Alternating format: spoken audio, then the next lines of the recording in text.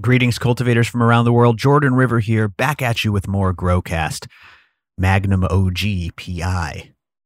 Today we have Seattle Chronic Seeds, the breeder of Magnum OG, among many other things, and he is here for a breeder feature. Today's episode is awesome. We catch up with the man who we spoke to, I think, a couple years ago at this point. He's been busy. He's been doing deep breeding work into medicinal strains, working in his living soil, no-till KNF garden, and moving across the country. So we're going to catch up on all of that and more. But before we get into it, with Seattle Chronic Seeds, shout out to Homegrown VA. That's right, my choice hydro store in the Richmond area. We love Homegrown VA. We were just there for our stupendous Living Soil Masterclass by Queen of the Sun-Grown. And my God, this place was awesome. They were so professional. They were so smart. They were knowledgeable. We actually scoped the soil of one of those guys. Who was that? Shout out to the dude behind the counter who had an amazing soil sample from his no-till bed. Listen, these guys, they got what you need. They have the selection you need at Homegrown VA in Richmond. And more importantly, they've got the knowledge and the know-how. So you can actually ask them, hey, how do I take care of this problem? What do I do? We were blown away by the quality of their flower and the knowledge of their cultivation situation. So shout out to Homegrown VA. They support the community. They're great educators. They were wonderful hosts. And we'll be back there for our breeding masterclass. Me and Rizo Rich doing a breeding tour as well. So stay tuned, Richmond. We love you, East Coasters, and we love Homegrown VA. Shout out to the real ones, everybody. Support the people who support education in our community. All right, everyone, let's get into it with Seattle Chronic Seeds. Thank you for listening and enjoy the show. Hello, podcast listeners. You are now listening to GrowCast. I'm your host, Jordan River, and I want to thank you for tuning in again today. Before we get started, as always, I urge you to share this show with a grow me. Get someone growing for the first time. It's the best thing you can do. Go ahead and hit that little share icon and send this link to a grower because you're going to want to share today's breeder feature. I know you guys love breeder features. Before we get started, though, you can find everything we are doing at GrowCast at growcastpodcast.com/action. There you can see the seeds and the membership and the classes and everything we're doing. Thank you so much for your support, everybody. It means the world to me. As I said, today we have a breeder feature. You guys love talking to breeders, learning about their values and principles, what they're working on. Today's is no different. It's going to be absolutely killer. We have the man himself from Seattle Chronic Seeds. The captain is on the line. What's up, Cap? How are you doing, man? I'm good, brother. How are you? I'm doing excellent. Seattle Chronic Seeds, of course, you guys are crushing it. You have been on this show for a breeder feature, but man, it's been a while. It feels like it's been forever. Yeah, it's been quite some time. I think I was in Washington last time. So yeah, right. Well, let's get an update, man. You moved across the country. You're working on all these new projects. A lot of exciting new energy coming into your brand. Can you tell us what all has been going down since last we spoke? Absolutely. So I moved my family over to Oklahoma, made the move from Washington. We still have our main office set up, still running things over in Washington, but the wife, son, and I moved over to try and get set up here, basically just because they had no cap on their cultivation. And so I wanted to get on that as soon as possible. You know, a bunch of other people had already moved out here, got started on it, but it was just, to me, it was more about being able to dive into my genetics and what I have, and then just really find things that I've been looking for because I was so limited on space before in Washington with licensing caps. And so it was quite a difference, but moved out here, had some issues at first with contracts and things that I initially came out here for. And so the first year was essentially a struggle for my family, just kind of, you know, getting to zero again. Like it was like we moved here and then basically lived out of a hotel trying to find a house. And we just had a pretty big struggle for a long time. And so once we got situated, I just started popping seeds like crazy, using all the space that I had, of course, just utilizing the medical market while getting set up, you know, trying to get licensed here. And so that's pretty much been the past, I think, 2 years here now. We're going on 2 years, but it's just, we're finally getting caught up, getting settled. I'm able to hunt. I've made some relationships in the state that, you know, have allowed me to kind of progress my cultivation and hunting. So, you know, I'm just going through the hunting and trying to figure The out what I fun can part. find. And yep, my favorite part. That's the good part, man. What is the mission for Seattle Chronic Seeds here? Are you looking to provide genetics for the state? Are you looking to go completely vertically integrated so we see your flower on the shelves? What's the moonshot here? So that's kind of the funny thing is like originally it was to do a vertical integration and just come and, do kind of a dispensary and do everything kind of what I've been doing on my own. But then of course the market hit us in the face. Mm-hmm.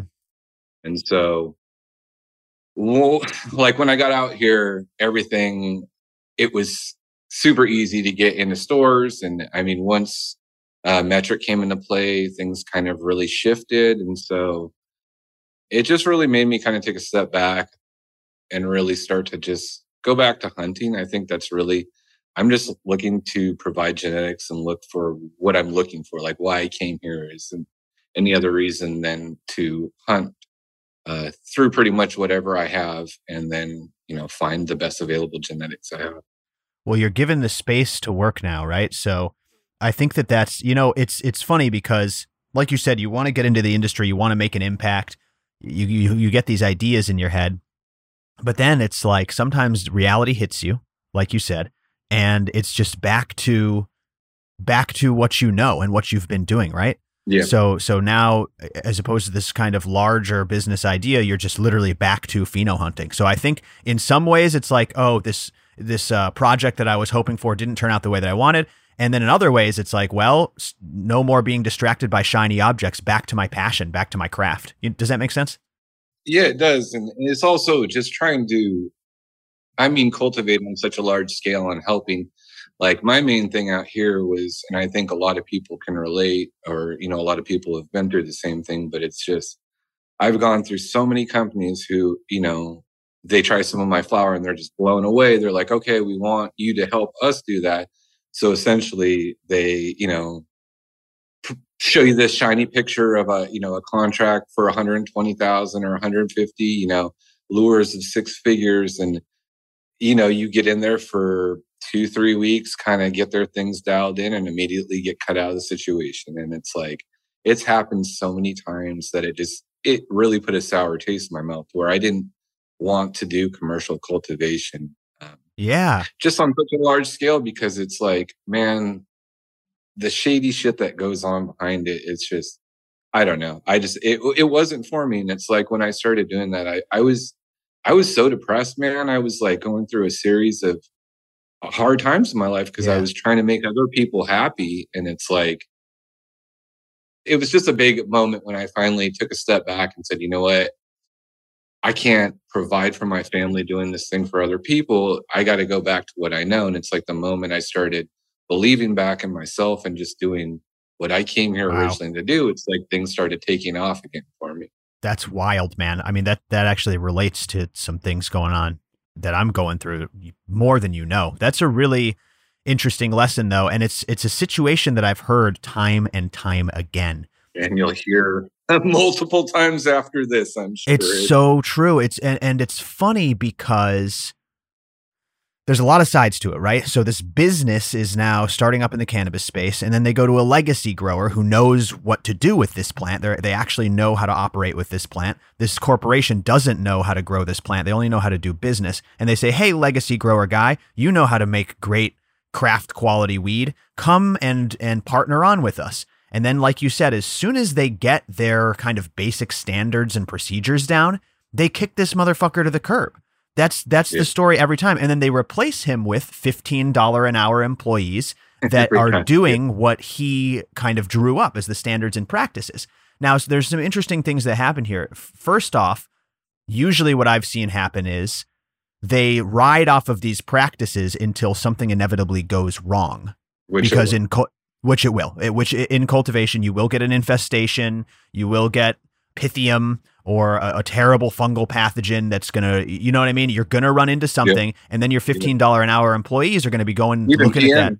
I mean, what's that? PM will ruin somebody, powdery mildew will ruin somebody's grow if they don't necessarily, I've seen it happen to inexperienced people all the time. 100%. I mean, mites, simple things where they don't have the solid IPM or, it's It's sad, man. Or they usually have somebody shadow you. Like that's the main thing I've seen is they have somebody who, comes on, or it's a family member or somebody who kind of is watching out, or, kind of learning the trade from you. And then that person ends up replacing you. So watch out if you get in that situation. That's the model, everybody. And on one hand, it's like, okay, they're a business and they're trying to run a business. But on the other hand, it's like, this is bad for business. You're screwing over this person who's going to save your ass down the road. Maybe don't entice them with the huge contract and then kick them to the curb, and instead keep them on for a more affordable price. You know what I mean? I don't know what this... Or pay a huge lump sum up front and just pay what it's worth to get That's what I was going to say next. Yeah. How do you protect yourself as someone like that? Like if you were giving advice to someone who is looking to get into similar situations, A, would you even suggest that they do that? And then B, I imagine you have to probably protect yourself with, like you said, some sort of sign-on bonus, right? Oh yeah, you have to. It's always, and that's the funny thing is, so it's like, I mean, you have these people with these ironclad contracts, or things with attorneys. It's these corporations have attorneys who have these contracts written to where it's like you can have your attorney read it, but a lot of the time they don't even catch some of the underwritten stuff in it. So, I mean, it's crazy. It's the shadiest thing I've had to deal with for sure. And like I said, it's kind of businesses being businesses, and then they're going to get bit in the ass for that. When you don't respect the artisan of the craft, you're going to run into some shit down the road, and you're going to want to be calling that guy that you kicked to the curb. That's generally what happens. And then they're producing boof and they don't know why. So it's an interesting thing. I'm sorry you went through that. And this is a story that's been shared on this show before, but I'm also glad that it opened your eyes to back to the basics, man. Back to what you came here for, like you said, believing in yourself and doing this breeding work and doing this hunting and doing this medical work. You seem very medically oriented. I ask breeders, why do you breed, And sometimes someone's after a certain terpene profile, or sometimes it's about, the growers themselves and making plants that are easy to grow. People like you, correct me if I'm wrong, are you heavily driven by the medicinal aspects of this plant and helping people who are genuinely sick and ailing? I mean, that's exactly, I got into it for myself personally, and then that kind of blossomed into other people who had similar conditions. And then that was kind of my rabbit hole, was like medical, not finding the medical stuff that it's like when I had, Harlequin, it worked, but it didn't work for, the stomach shit I had going on. And so I was like, okay, I need something more sour. So sour tsunami, okay, that works for my headache, but it's not necessarily my stomach. So how can I, take this cultivar that has, like a diesel or something with some fuel into it and get the relief, because that tends to work for me a little better. And it was my rabbit hole, essentially, was trying to figure out, like, how can I get something that helps with my stomach pain, but also makes me hungry at the same time? Jeez. And so ever since then, it was like, anything to do with medical issues, like if people DM me, I'm the type of person who will take, an hour out of my day to literally talk up somebody I've never met before, but just to really try and work and send them seeds or something in hopes that it'll help them. And so it's really near and dear to me, just because I've lost so many people, and I've also been through so much in terms of medical conditions. I mean, being celiac and, skinny dude, it's like constantly dealing with chronic pain from being in snowboarding and taking, huge falls and skateboarding my whole life. And it just seen other people, and especially, which we'll get into, but the Varin stuff. Yes. I had somebody a few years when I started this Varin project, and it's funny because I can't smoke Varins. I'm skinny. It's an app. It doesn't work with me. So it's like, I have to give it to other people to try out. Some of it I can smoke, some of it. Anyways, so this person reaches out and basically says like, hey, I have my mom has severe tremors and this, do you have? And so I started kind of diving into like Varins. And so I started looking at the different cannabinoids and what I had and then what. And so I really found this one-to-one that worked and started breeding this specifically. Well, the first round of material and stuff that I sent to them processed, it helped. I mean, like the person called me and they sent me, a few emails, and just, it blew them away. Miracle like cure. They've never used cannabis, never thought of it. It was somebody who was against it prior. gave it to her mom who had Parkinson's and had severe tremors. The tremors were so bad she couldn't hold a spoon or anything like that. And by 30 days after using it, she could literally eat by herself. Wow. The tremors were like, they were still there, but it was like the frequency, she was just blown away by it. And so that was kind of like a pet thing to where I really found that was like, again, another calling, because it's like, okay, CBD's been played out, like type 2s, everybody's getting in type 2s, which I love playing with type 2s. Sure. Same with CBG, but it's just kind of that cannabinoid, that and CBC tend to be the two that I'm like really looking towards right at this point. Well, let's break it down, for someone like myself, actually, who's not very deep into this. When you say these varins, VARIN, a varin, it's a type of cannabinoid, right? It's a subcategory of cannabinoids. How do you explain this to lay people like myself? Yeah, so basically it is just a subcategory. It's similar to THC. It's just the chemical composure of it's slightly different. I think it has 2 chains shorter. And so basically it's a similar pathway. It has like a CBG association, CBD, but it's just its own type of cannabinoid.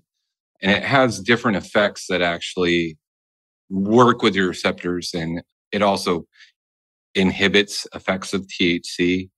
So basically trying to explain it to somebody in layman's terms. So when you're like, if you get too high and basically you find something with a varin, you can smoke it and it will kind of bring you back down, calm the effects. Wow. Yes. Yeah. And so like for somebody who's maybe overdosed on an edible or something like that, if they had something where you could have a little bit, of varin to basically snap you back out of it. But it's weird because it inhibits certain effects while potentiating others.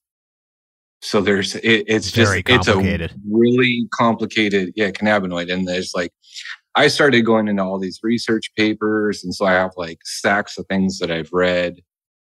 And that's really why I started diving into it, is because you can see that like the science community is like heavily involved in researching this cannabinoid. And so some of the things I found out were like, it's super useful with type 2 diabetes and blood pressure regulation, obesity. So there's a paper that basically interacts with lipid and glucose metabolism. Wow. When they use the animal models, it reduces nausea. Basically, it curbs your appetite. So advanced way of saying it, decreases the resting state, functional connectivity, increases your cognitive control, dorsal visual stream. Jeez. Basically, it's like a diet weed. Helps with neurological disorders, spasmodic symptoms, delaying disease progression such as Parkinson's. So this is when we take a look at something like THCV. This is what we're talking about, right? Tetrahydrocannabivarin, the V. Varin, yes, Wow. correct. And there's also CBDV, CBGV, and then of course the acidic, versions as well, CBGVA. I think there's a CBC. I mean, I think there's varins basically along with every other cannabinoid. That's on the same wild. pathways. It's just basic. I mean, 2 links short of that same model. Right. Containing 2 less carbon molecules, this article says, than their counterparts. Wow. So it's the carbon. Huh. That is very interesting, man. So this is a game changer medicinally. And I hear people talking about this as well. Are you now hunting for not just these strains that produce THCV, but then, like you said, also counterbalance some of the things you might not want, like that appetite suppression? That's what I'm going for. So like, I mean, I've found dominant stuff. So I mean, I've worked, so S1s, S2s, I found it. Basically, I was trying to find a dominant THCV thing. It took me to the S3s of it, reversing, because I have the basis that I'm working on is a 1-to-1 plant. So it was given to me. It was hunted in Vancouver, Washington. A gentleman hit me up and said he found, a varin that he had to run 10, 11 weeks, came up 3%, THC to THCV. That's really, really high, right? Even having 1% is like a big deal, right? I was on it immediately. Like I was like, I need this. And so I ended up getting that running it indoors because it was done outdoors. And then that's where I lost my mind because I took tons of cuts, put it through different trials. And so basically I ran it all the way up to 17, 18 weeks. I ran one at 10 weeks, one at 11, one at 12, and kind of charted where it increased. And so I saw that the varins didn't even start kicking in until week 12, 13. And so it's I took it week 16, that same plant produced almost 6%, both of those. It was 5.92 and 5.7 of THC and THCV. And so that's where I was okay, this is where I'm at.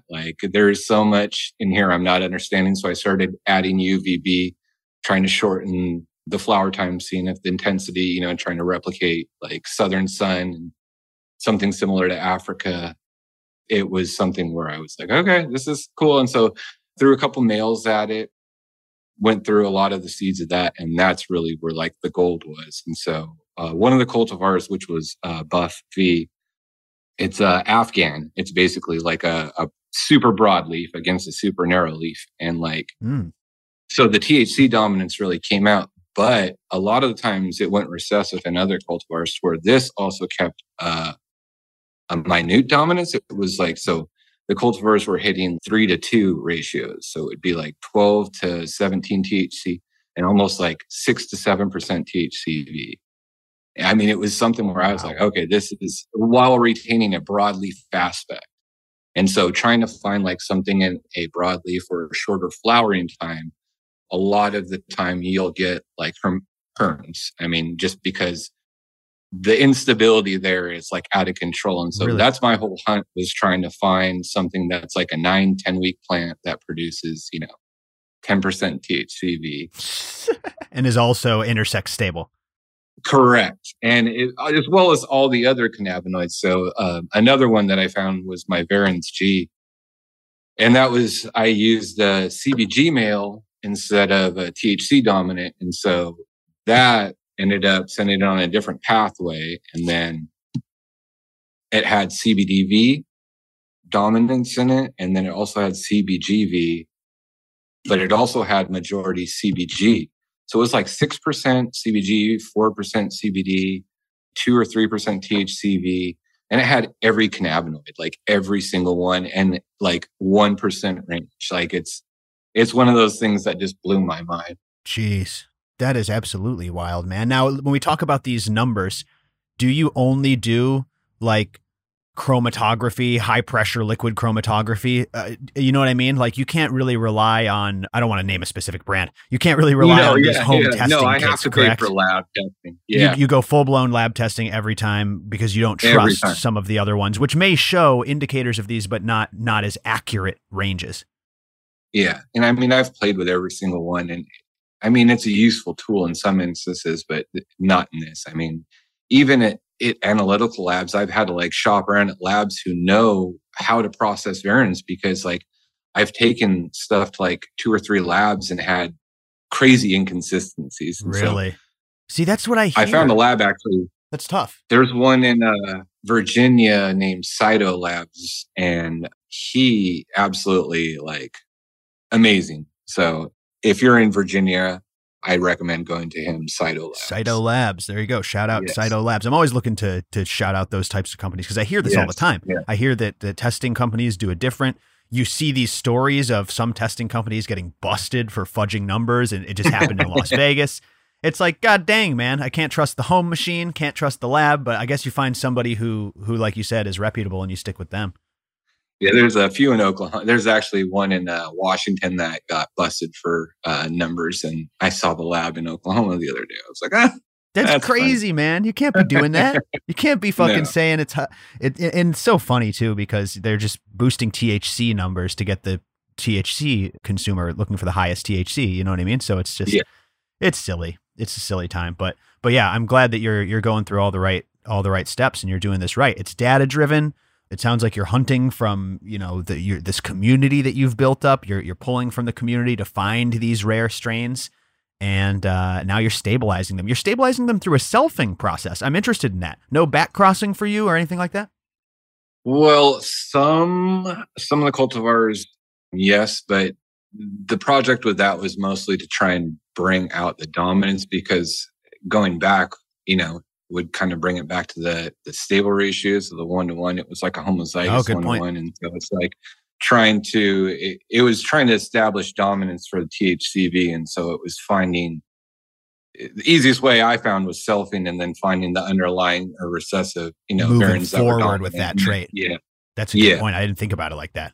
I guess that's why I'm not a breeder. That's a really good point. So you're trying to bring out this rare trait and stabilize it. So therefore you went with the selfing process, which A, cuts out a whole bunch of the male side of things, which can just make your job harder. And it then does B, make it a lot harder. Yeah. And then B, you're bringing forward that trait. That is very interesting, man. Super, super cool. So what is that project called again? What is that you said it was an S3 currently. What is that one called? It's just a THCV. So it was the one, that's all I call it, was THCV.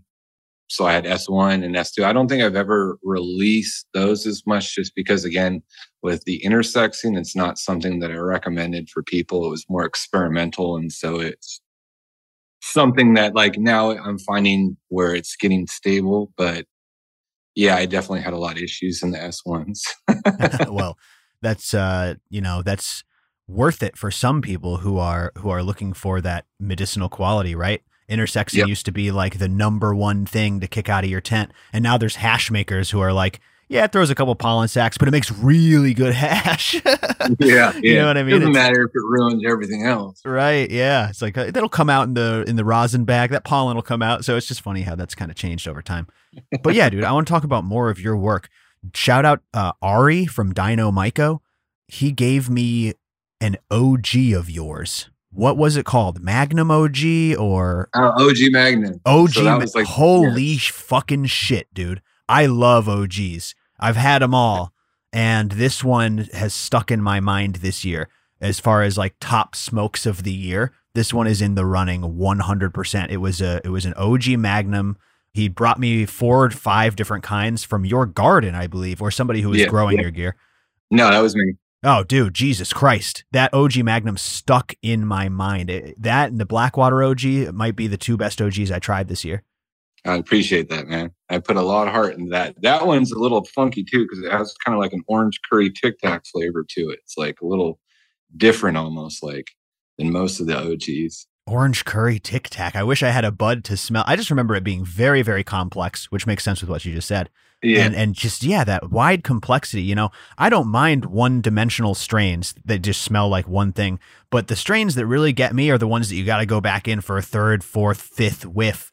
And you still can't pin it. Just trying to pin it down. Exactly. You're like, what is that? That's what that's literally like, if I go into a garden, I smell things, and there's like certain things I look for. And like, there's actually one right now that me and the wife, she's the one who actually found it, but I like taking her through and having her like rub things. But there's this, so it's called Hardware's Purple UW Cross of Macaroni. It's from like 2019, I think I made it, but I've been hunting all of them. And one of them smells like a 70s skating rink. Like, I can't describe it any other way than like, it smells like a roller skating rink. Like literally, if you were to go in the 70s, and for those who have been roller skating back, in the day, or even up to the 90s or whatever, if they still have them, it's got that like funk, that weird funky smell of the skates, and it's floor wax, foot sweat, and rubber brake stops.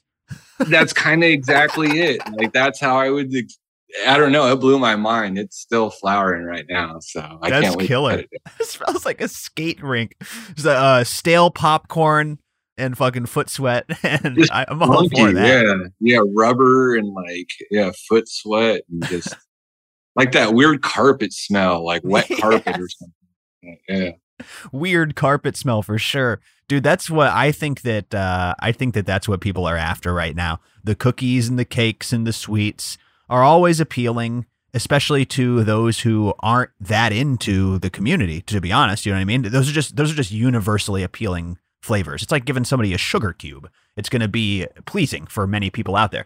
But the people who are growing, the people who are hunting, of course, They want those weird ass terps. They want foul ones, nasty ones, rubbery ones, rare, kind of off the wall ones. So yeah, I like that description quite a bit. The skating rink terps. We will be right back, but before that, the Foop, everybody, thefoop.com, code GROWCAST always for your organic fish waste-based nutrients. And you know, spring is right around the corner, and it's time to start thinking about propagation. That's right, cloning, popping seeds. This is what you're thinking about, and what you need is to add some microbiology, baby. Foop is my go-to organic source for propagation. You can even go to thefoop.com/cloning, and there you'll see all their offerings like their clone gel, their mist, their propagation packs. It's all organic, it's loaded with biology, and that's what you want when you're cloning or popping seeds. Jumpstart that microbiology. Here's a little hack. Grab yourself some of that Foop mist ready to use and spray it on your wet paper towels when you're doing the paper towel method and germinating. This is going to coat your plant in beneficial bacteria and some beneficial fungi, and that is going to stimulate their immune system and get them bursting out of that seed hole vigorously and healthily. So check it out at thefoop.com/cloning. Use the organic products that they have to maximize your plant's potential,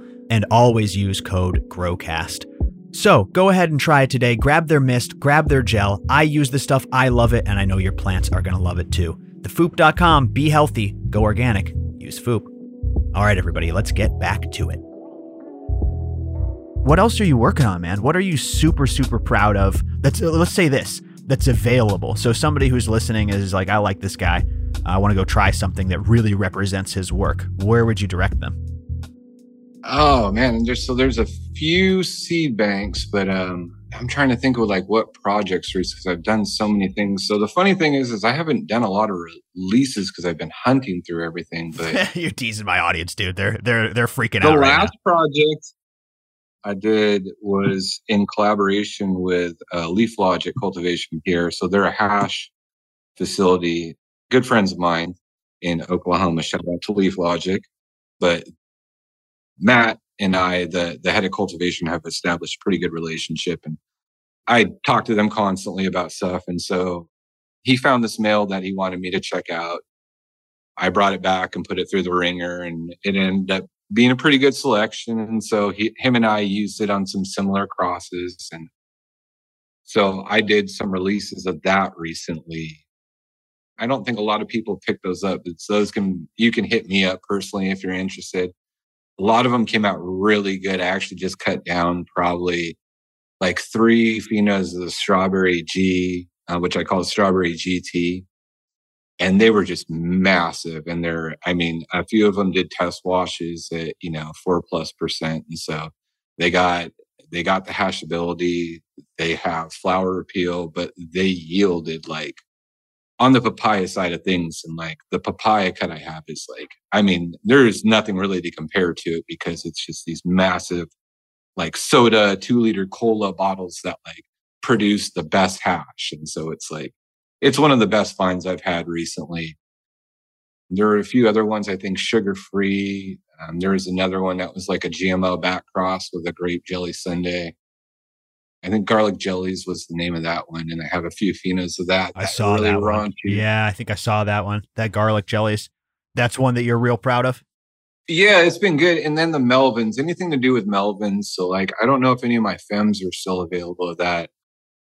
But like anything to do with Melvins, the Boz, you'll be seeing that a little bit more from people here in the future. It was a pretty limited release, but I'll have another release here shortly. And I think I have a few packs left in the vault, but that's Bicket OG cross with Melvins. And that like, oh shit.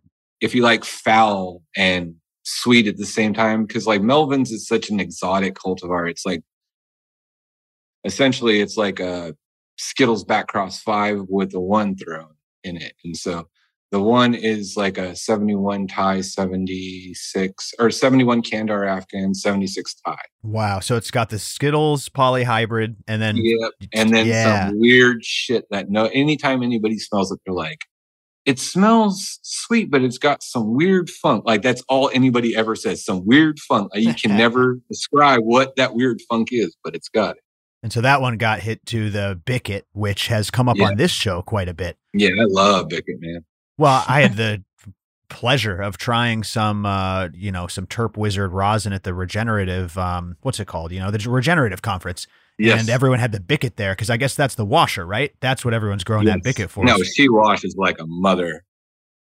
Dude, like you said, it smelled like a dirty incinerator. It smelled like the worst incinerator gunk funk ever that you tried to cover up with lime lines. Yeah, and but it's got like a sweetness to it too. It's funny, like when you smoke it, it's got that raunchiness, but it's got that cherry pie kind of sweetness to it on the back. So it's foul, but it's got a nice sweetness to where you're not like vomiting after you're like hacking. Dude, that's amazing. So the Melvins crossed to the Bicket, and I'm sorry, that one, what was that cross called? The Boz, like Brian Bosworth. The Boz. That's the Boz. Damn, dude, that one sounds good. I might have to fucking scoop me some of those. And that was a femme, you said? Yes. Nice. Low plant count growers liking that. Killer, dude. It seems to be the popular thing nowadays, and it's one of the things people started hitting me up for more. It's true. Femmes, so it's something I'm doing a lot more of. Yeah, man, that's same situation. We hear it a lot, and for a while, you would hear a lot of pushback, and now it's more and more common, my friend. So you got to give the people what they want, and you got to give the people what they'll grow. Yeah, that's mostly it. That's the point of this thing, right? So yeah, you'd mentioned the Melvins. I remember last we spoke, so that was cool. That was a little bit of a callback for people who remember the last breeder feature. What are you working on right now besides the medical Varan hunt? Okay, so I have the Varan's going. I hunted through a bunch of Apricoma stuff. I like to go just through all my seed stock. I'm just kind of making my way through generations. So I'm in like 2019 to 2020 right now. A few years backlog. Trying to catch up. And so I just like to pop a lot of them. So I'll save, a few hundred to a few thousand and just dump them all. The Apricoma I ended up, so that's Mac 5 times Fruity Pebble OG times Pineapple Sorbet F2. Ooh. And that I've been hitting to I found a few males, put them through a 6-month process, ended up with 2. One of them I really favored. One of them super recessive. The other one showed a little dominance that I like, just for resin production. And so I went with that particular male. But I have an OK hemp cut that I've ATG Acres found, Aaron the grower. Oh, sweet. Another shout out. But he found this in a field, they were just out hunting for stuff and ended up finding some hemp patches. And so he took cuttings of a bunch of the different patches. And one of them had like a purple kind of cushy smell to it. Super narrow leaf, like completely narrow leaf. And so I ended up getting one of the cuts from him, brought it indoors, quarantined it, made a mom out of it. And so I've been doing a few crosses. And so I did one, came up pretty much a 1-to-1. And it's just been bringing out wild expressions, like things like really fucking weird stuff. And so that's kind of something I'm super excited about. I think I had heard about that. Somebody else mentioning ATG and those rare genetics. That's cool that you're working with those. Yeah, he went and collected a lot of the wild hemp too. So they did, self-pollination. They'd been there for generations. And so it was pretty cool to select a few of the females. And I have some of the seed stock as well. But this was just the first thing that he gave me. And I think it was probably about a year ago at this point, year and a half, something like that. It was when I first met him. So I think about a year ago. That is really cool. And then I got just some Varan's G Femmes. So that one specific Varan I reversed, and I'm hitting that to a bunch of other THC cultivars and CBD. Melvins, I have more of the Boz, some more Melvins S1s, and then a bunch of other stuff that I hit, just a bunch of stuff that I've hunted through in the past couple months. And then some Mud Honey crosses. And Mud Honey is kind of another cross I did, I think, in 2017, 18. But it's just something that had every cannabinoid. It was lesser amounts, like it had, under 1% CBC, Delta 8, just rare things, but it was really THC dominant, and it had kind of more of like a chocolate Bubba Kush smell to it. Ooh, So, what were the parents on the Mudhoney? oh man, I have to look through that one. I can't even remember what they were. I can look it up because it's like a 4-way cross. I can't remember. It's like let me see if I can. I'll pull it up right now. Yeah. You're a big deal. There's websites with this. Mudhoney CBD rich cross that combines Cobain Kush with medicated OG back cross. So it's triple barrel OG Harlequin and Cobain Kush. That's it. Ooh, my goodness. Mudhoney. That's beautiful. Still available. Neptune Seed Bank. So how did this one express? You said it's got more of a Bubba thing. It says it's got a chocolate. Super chocolatey, yeah, kind of earthy chocolate, like Bubba vibes to it, but it's just got some weird expressions to it too. Jesus, a lot of the pictures are insane. Oh my God. It's huge. So that's one thing I've gone through and then hit. I found females and males of that. And so I'm kind of doing like, I don't just kind of, stack a room with 12 different cuts and then hit it with one male. Like I like to go through and really figure out like what would work for like what I'm going to do. Like if I'm going to line breed this, or I'm going to bring out this specific cannabinoid, or I just have all these thoughts. And so I have a journal of different things. And that's why when I release things, there's like, 3 or 4 different males and probably, 9 or 12 different females that are all different. Right. Yeah. So it's not just about taking the one male and making a lot of crosses. You're looking to match these males to females specifically. So you do Correct. More male work and then less females per male. I could definitely see that. This is a beautiful cross, man. I mean, a heavy yielder, I assume. This thing is, It looks like it throws fucking huge chunkers. No, and she grows quick too. I mean, it's a lot faster grower than Bubba. That's for sure. Like that's all I can say. I miss those old school Bubba, like Bubba Kush circa like 2012. Yeah. Humboldt County. That was it was everywhere. I mean, it was used in everything back then. Like totally. I like it. Maybe I just didn't get burnt out on it, but I remember that terpene profile very specifically and very fondly. It's still around, man, especially for like, traditional, like the Katsu Bubba or whatever, the Asians cut that finishes in like 48 days, man. That thing will be around forever because it depths like nothing else. So. Yeah, 100%, man. So the Mudhoney, looking good, man, looking good. Like I said, I'm still kind of freaking out over that OG Magnum. Is that a strain that's available, or is that one gone? Oh man, I don't know. I'd have to look through the banks and see. It's been a while, honestly. OG Magnum. Yeah, that I'm telling you, man, that one really did blow my mind. I do release cuts if anyone's interested in it, though. I do release cuts every now and then, so feel free to hit me up because I do have that cut that you're talking about specifically. Well, you're pretty close to me. We might have to make a cut swap. Do you like peach strains? Oh, I do. That's something I'm constantly hunting through as well. So I got a peach dosey that might knock your tits off. Take a look at this. Like we got a trade on our hands. Hey, see how that happens on air, listeners? You just saw that happen in real time. Holy shit. Yeah, it looks like OG Magnum. I can't find seeds of it. It's on Seed Finder, but it's not on any of the seed banks. And I don't think so. This one really did impress me, man. You grew that? Oh, yeah. Yeah. How do you grow? Can you tell us about your grow and what you think about cultivation? Yes, sir. So you had so I do different styles. I'm pretty much well versed in all styles of cultivation. I mean, I kind of started off doing hydro, and so I started out backwards, like most people start out in soil. I started out in soil, like when I had no idea what I was doing. When I kind of started really in my 20s getting to things, like I had to help a friend who was sick. He did hydro specifically, and so I really learned that as like a larger cultivation style.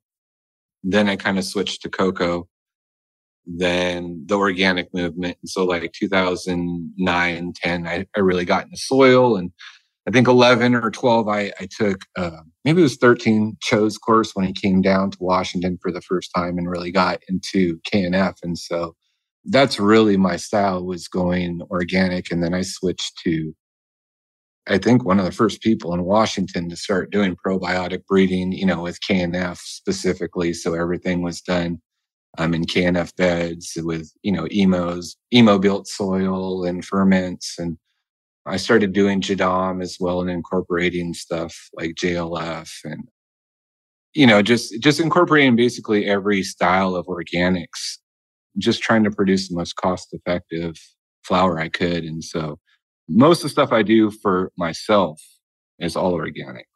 The stuff you had would be out of my beds.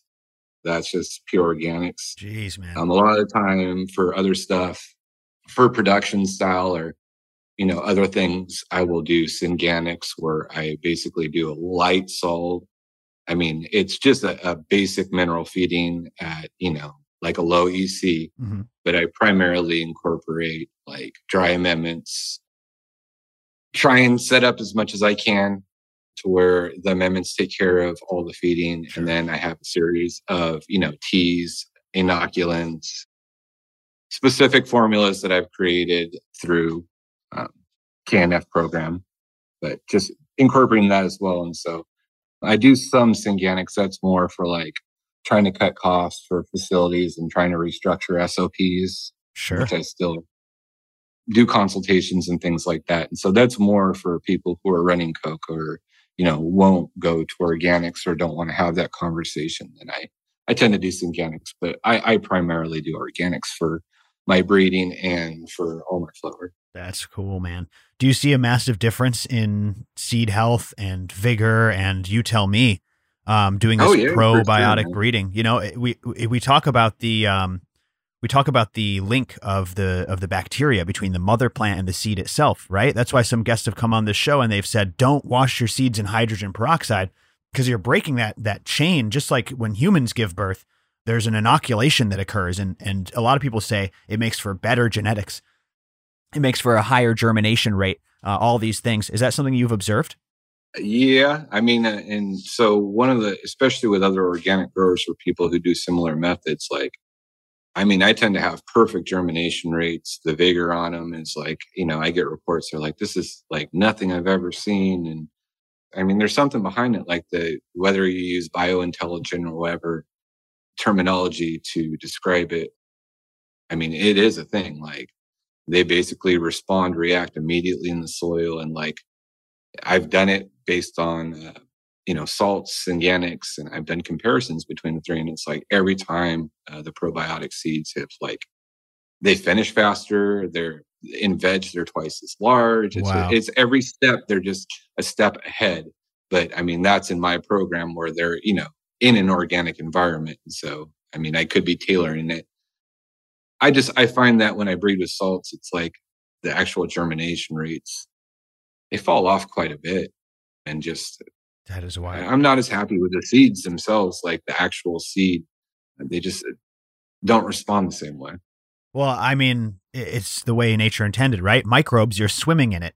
Like that's literally the whole basis of the reproduction and germination process is the facilitation of these microbes. And like you said, getting back into a system with that microbiology. So for the listeners, even if you're not growing in a KNF living soil bed, no till, maybe you're closer to set up like mine, you still want to keep that microbiology in mind, right? A lot of people will inoculate their seeds. Like I'll hit my seeds in a paper towel with a spray of Foop mist, just bam, bacteria, fungi right on it, or roll their seeds in myco, or you know what I mean? Jumpstart that microbiology. Do you agree with that?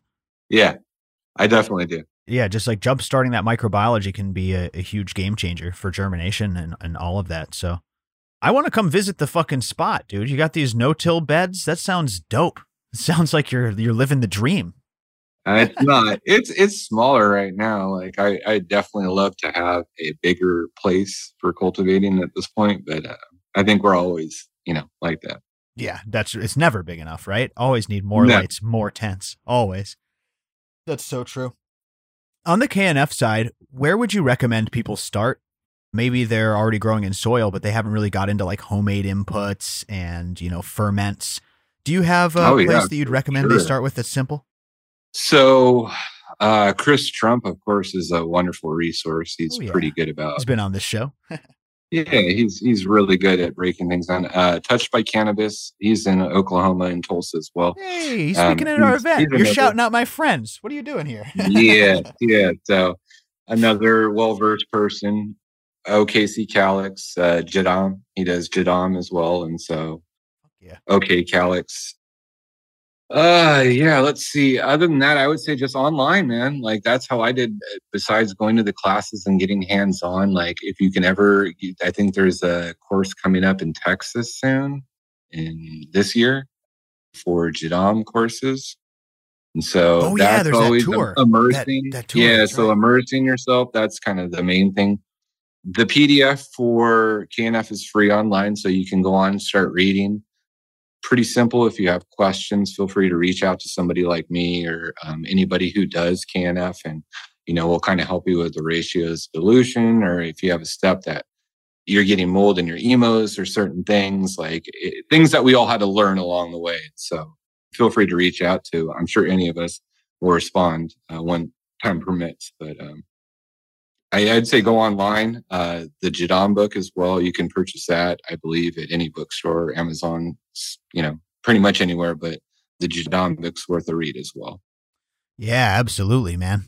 It's funny you just mentioned OK Calix and Touched by Cannabis will both be speaking at the Community Cup Oklahoma Sunday, May 7th. That's right. That event is going down, everybody, and it's huge. I would love to see you there, Captain Seattle. Let's talk, man. We got to at least get you there to show up and smoke some with us because this one's going to be big. We got Brandon Rust, we got OK Calix, we got Touched by Cannabis. Farmer John's going to be there. Riza Rich is going to be there. I'm going to be there. That's cool. You just shouted out some of the people who are going to be educating with. And I think that you get bit by the bug a little bit and then you go deeper, right? So I think that when people try to start making their own JLF with their cannabis leaf waste, I think that it just puts a bug in you, man. Much like growing itself, making your own inputs really puts a bug right in your stomach. Making a lacto, making your first set of labs, and then kind of going down the EM1 rabbit hole. And my favorite thing is emos and going out for collection, using rice and going out, finding diverse microbial life. And depending on where, you're at, you can basically dial in your microbes depending on your area. Right. It's a beautiful process. That is so cool that you're doing that, man. You're farming organic, no-till. You're hunting ancillary cannabinoids in this organic setup using data-driven research. I think people really respect that. You're helping people out there, but you're also simultaneously working on these projects for, the stoners like me, the stuff that you want to expand your mind and relax you and do all the things. For myself as well. I mean, that's where I love the new flavors. That's something I'm always trying is other people's work as well. I like to see what's relevant or what other people feel is good for, hype stuff, just to kind of compare. Well, you're doing a good job, man. You're doing a good job on both fronts. Before we wrap up this awesome podcast, what's next on the horizon? What do you plan on working on through 2023 and beyond? Oh man, I think I'm just going to be hunting, man. I don't really have specific plans at this point, but just kind of, like I said, when I came here, it was more focused on making other people happy or doing things for other people. And now it's just me and my family staying happy and trying to, do what I love. And so in turn, I'm better to them and we have a better life. So I think I'm just going to stick with, doing what I know and love at this point. Just breeding, working on your projects, tinkering away, back to the basics. If anything else comes up, and I'm always kind of out, and I mean I'm out every single week, kind of driving around to different parts and doing stuff on different parts of the country, consultation work. But yeah, it's just mostly when I get home, it's hunting and being with my family, and that's what I love to do. So that's what I'm going to do. Living the dream. Like I said, that's wonderful. I think a lot of people respect that. A lot of people look up to that. And you guys know where to find Seattle Chronic Seeds. Shout out the Instagram, any websites, seed banks. Where can people get at you? So, of course, Instagram, Seattle Chronic Seeds. I have a website, seattlechronic.seeds.com. I generally have orders directed to my email just through the payment systems. We're a pain in the butt, of course. You can find seeds at Seeds Here Now, Neptune, DC Seed Exchange. If you're in Tulsa, Fire Tree Seed Bank, and they also do online orders as well. There is Seed Connection. Has my seeds as well. They have actually a lot of Mactite stuff that isn't around anymore. So if OG Magnum was available, I think it might be available there. Nice. There the you Seed go, Connection would be the one place. I've been thinking about that one, man. I don't bring. I'm not bullshitting. I don't bring that up lightly. I got some more stuff I want you to try too, man. I got some stuff that'll blow your mind if you like. Certain shit hangs on your mind. You know how that goes. You smoke it, and then 8 months later, you're like, that thing. I do indeed. Yeah, that's right. That's right. Well, thank you, man. This was a dope episode. You're welcome back anytime. I'd love to have you on Growcast TV, our web show for the members. It's an open door policy, man. So we'll talk soon, okay? Okay, sounds good, brother. You rock. Thank you, Seattle Chronic Seeds, and thank you, listeners. Appreciate you tuning in as always. You know what to do. growcastpodcast.com/action. Join the green list there. It's our mailing list. It's free. And see all the stuff we're doing. All right, that's all for today. This is Seattle Chronic Seeds and Jordan River signing off saying, be safe out there, everybody. Be safe. And of course, grow smarter. And grow smarter. Love y'all.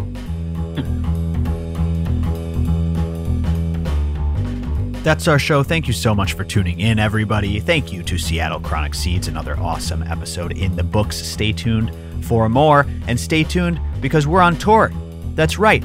As you hear this, we have the Breeder Workshop with Rhizo Rich. That is March 4th in Rockford, Illinois at Next Level Garden Supply. Go to growcastpodcast.com/classes to see all of our upcoming classes. Queen of the Sun Grown is also in Boston in March and Missouri in April. Doing the Living Soil Masterclass. Come get your soil scoped. Come get your soil food web optimized by the Queen herself. Unfortunately, I will not be at those events, but she's going to take care of you, blow your mind with some amazing education. But I will be present at the upcoming Breeder class, as well as the Community Cup and the Cultivators Cup.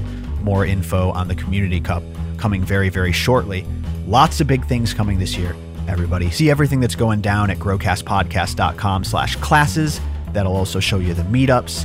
And stay tuned. Growcast Seedco, of course, at growcastpodcast.com/seedco.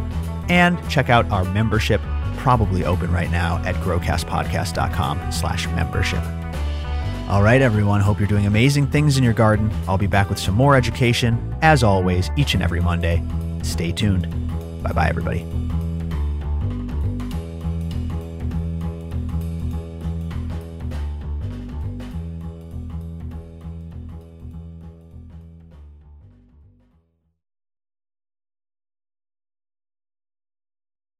I like taking her through and having her like rub things